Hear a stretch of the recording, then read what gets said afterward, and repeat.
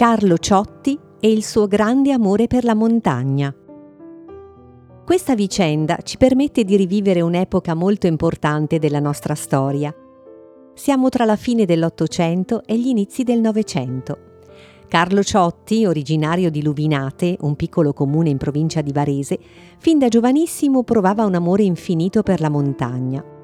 La devozione era tale da sembrare una vera mania, perché appena gli era possibile si metteva in cammino per raggiungere il Campo dei Fiori e conquistarne la cima con i suoi 1227 metri, per poi ridiscendere a quota 1111 sul monte dove si trovano tuttora 3 enormi croci che lo caratterizzano fin dal lontano 1636, quando furono piantate.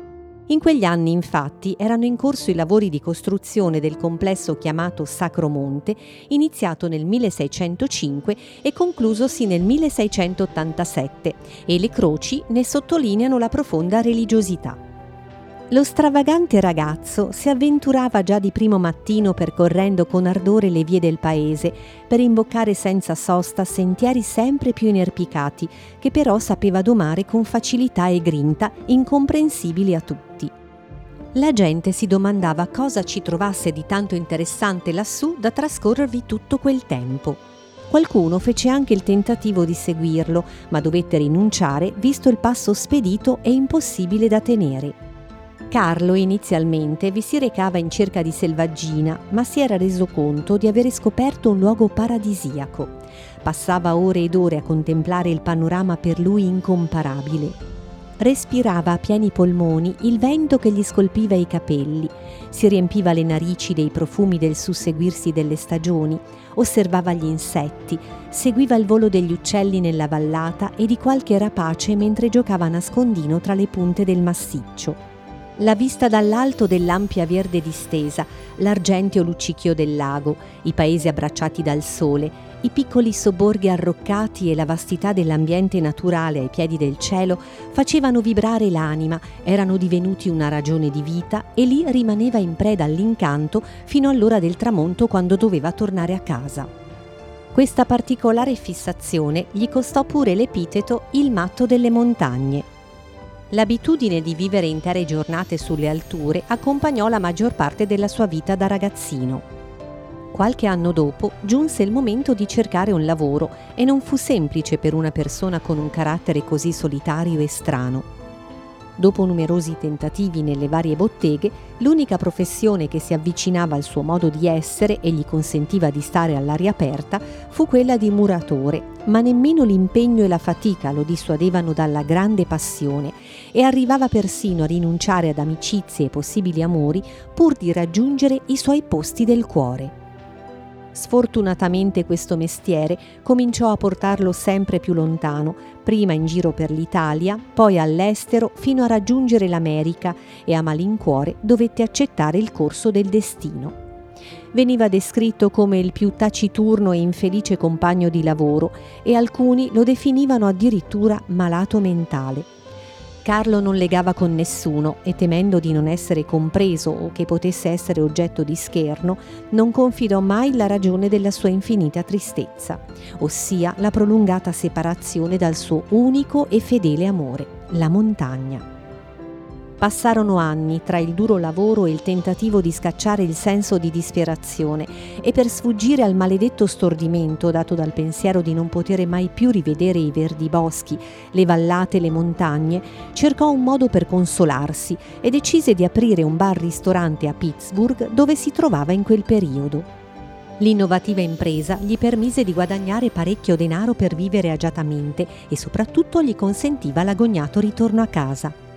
Decise dunque di vendere tutto e partì. Arrivato a Luvinate, la prima cosa che fece, anziché fare visita ai parenti, fu quella di avviarsi immediatamente verso il Campo dei Fiori.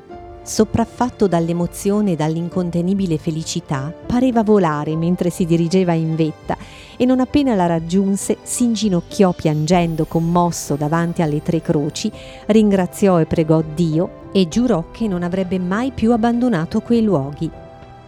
Riprese quindi il consueto vecchio pellegrinaggio. Lo si vedeva nuovamente partire, prendere il percorso verso i sentieri alla mattina e fare rientro a casa al calar del sole. I compaesani continuavano ad interrogarsi sul perché si recasse quotidianamente sul monte e ben presto si svelò l'intento. Carlo aveva ricavato tanti soldi dal lavoro e in seguito alla vendita delle proprietà in Pennsylvania e aveva l'esperienza necessaria per avviare una nuova attività. Era intenzionato a portare ricchezza e turismo nella zona affinché nessuno fosse costretto ad emigrare per motivi di lavoro, ma più di ogni cosa voleva far ammirare a chiunque i panorami mozzafiato, le bellezze della natura, vivere l'intensità delle sue sensazioni e tutti dovevano comprendere l'estasi che aveva segnato la sua giovinezza tanto da farlo passare per matto. Era il 1894 quando iniziarono i lavori dell'originale progetto. Un allegro viavai di operai con i mezzi dell'epoca trasportavano materiali e strumenti necessari e movimentava la vita paesana del circondario. La struttura piano piano prendeva forma e sui volti del proprietario e delle squadre di lavoratori si leggeva l'enorme soddisfazione. Una notte però un nubifragio di una potentissima violenza distrusse completamente la costruzione e Carlo insieme agli operai rischiarono la vita sotto il crollo totale della struttura. Dopo la terrificante esperienza, in sfida alla mala sorte, si decise di riprendere subito il cantiere e si pensò addirittura di ingrandire il prospetto, scegliendo una posizione più riparata dalle intemperie, e si ricominciò da capo a gettare le fondamenta per quello che sarebbe divenuto un albergo in grado di offrire ogni comfort del momento e facilmente raggiungibile dai turisti. Mentre si effettuavano gli scavi, venne allo scoperto una magnifica cavità scavata nella roccia, con una serie di intrinseche grotte naturali che cominciarono ad attirare escursionisti e curiosi.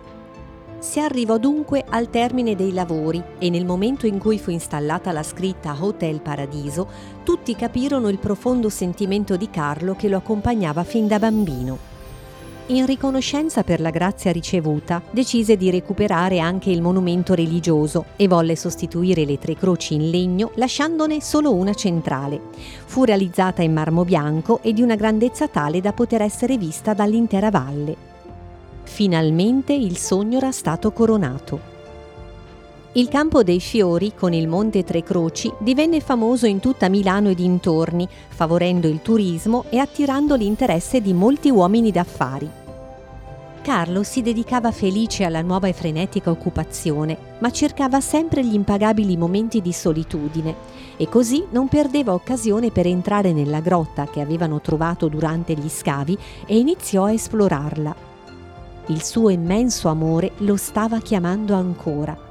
Dopo aver conquistato la cima, ora voleva arrivare al cuore della montagna.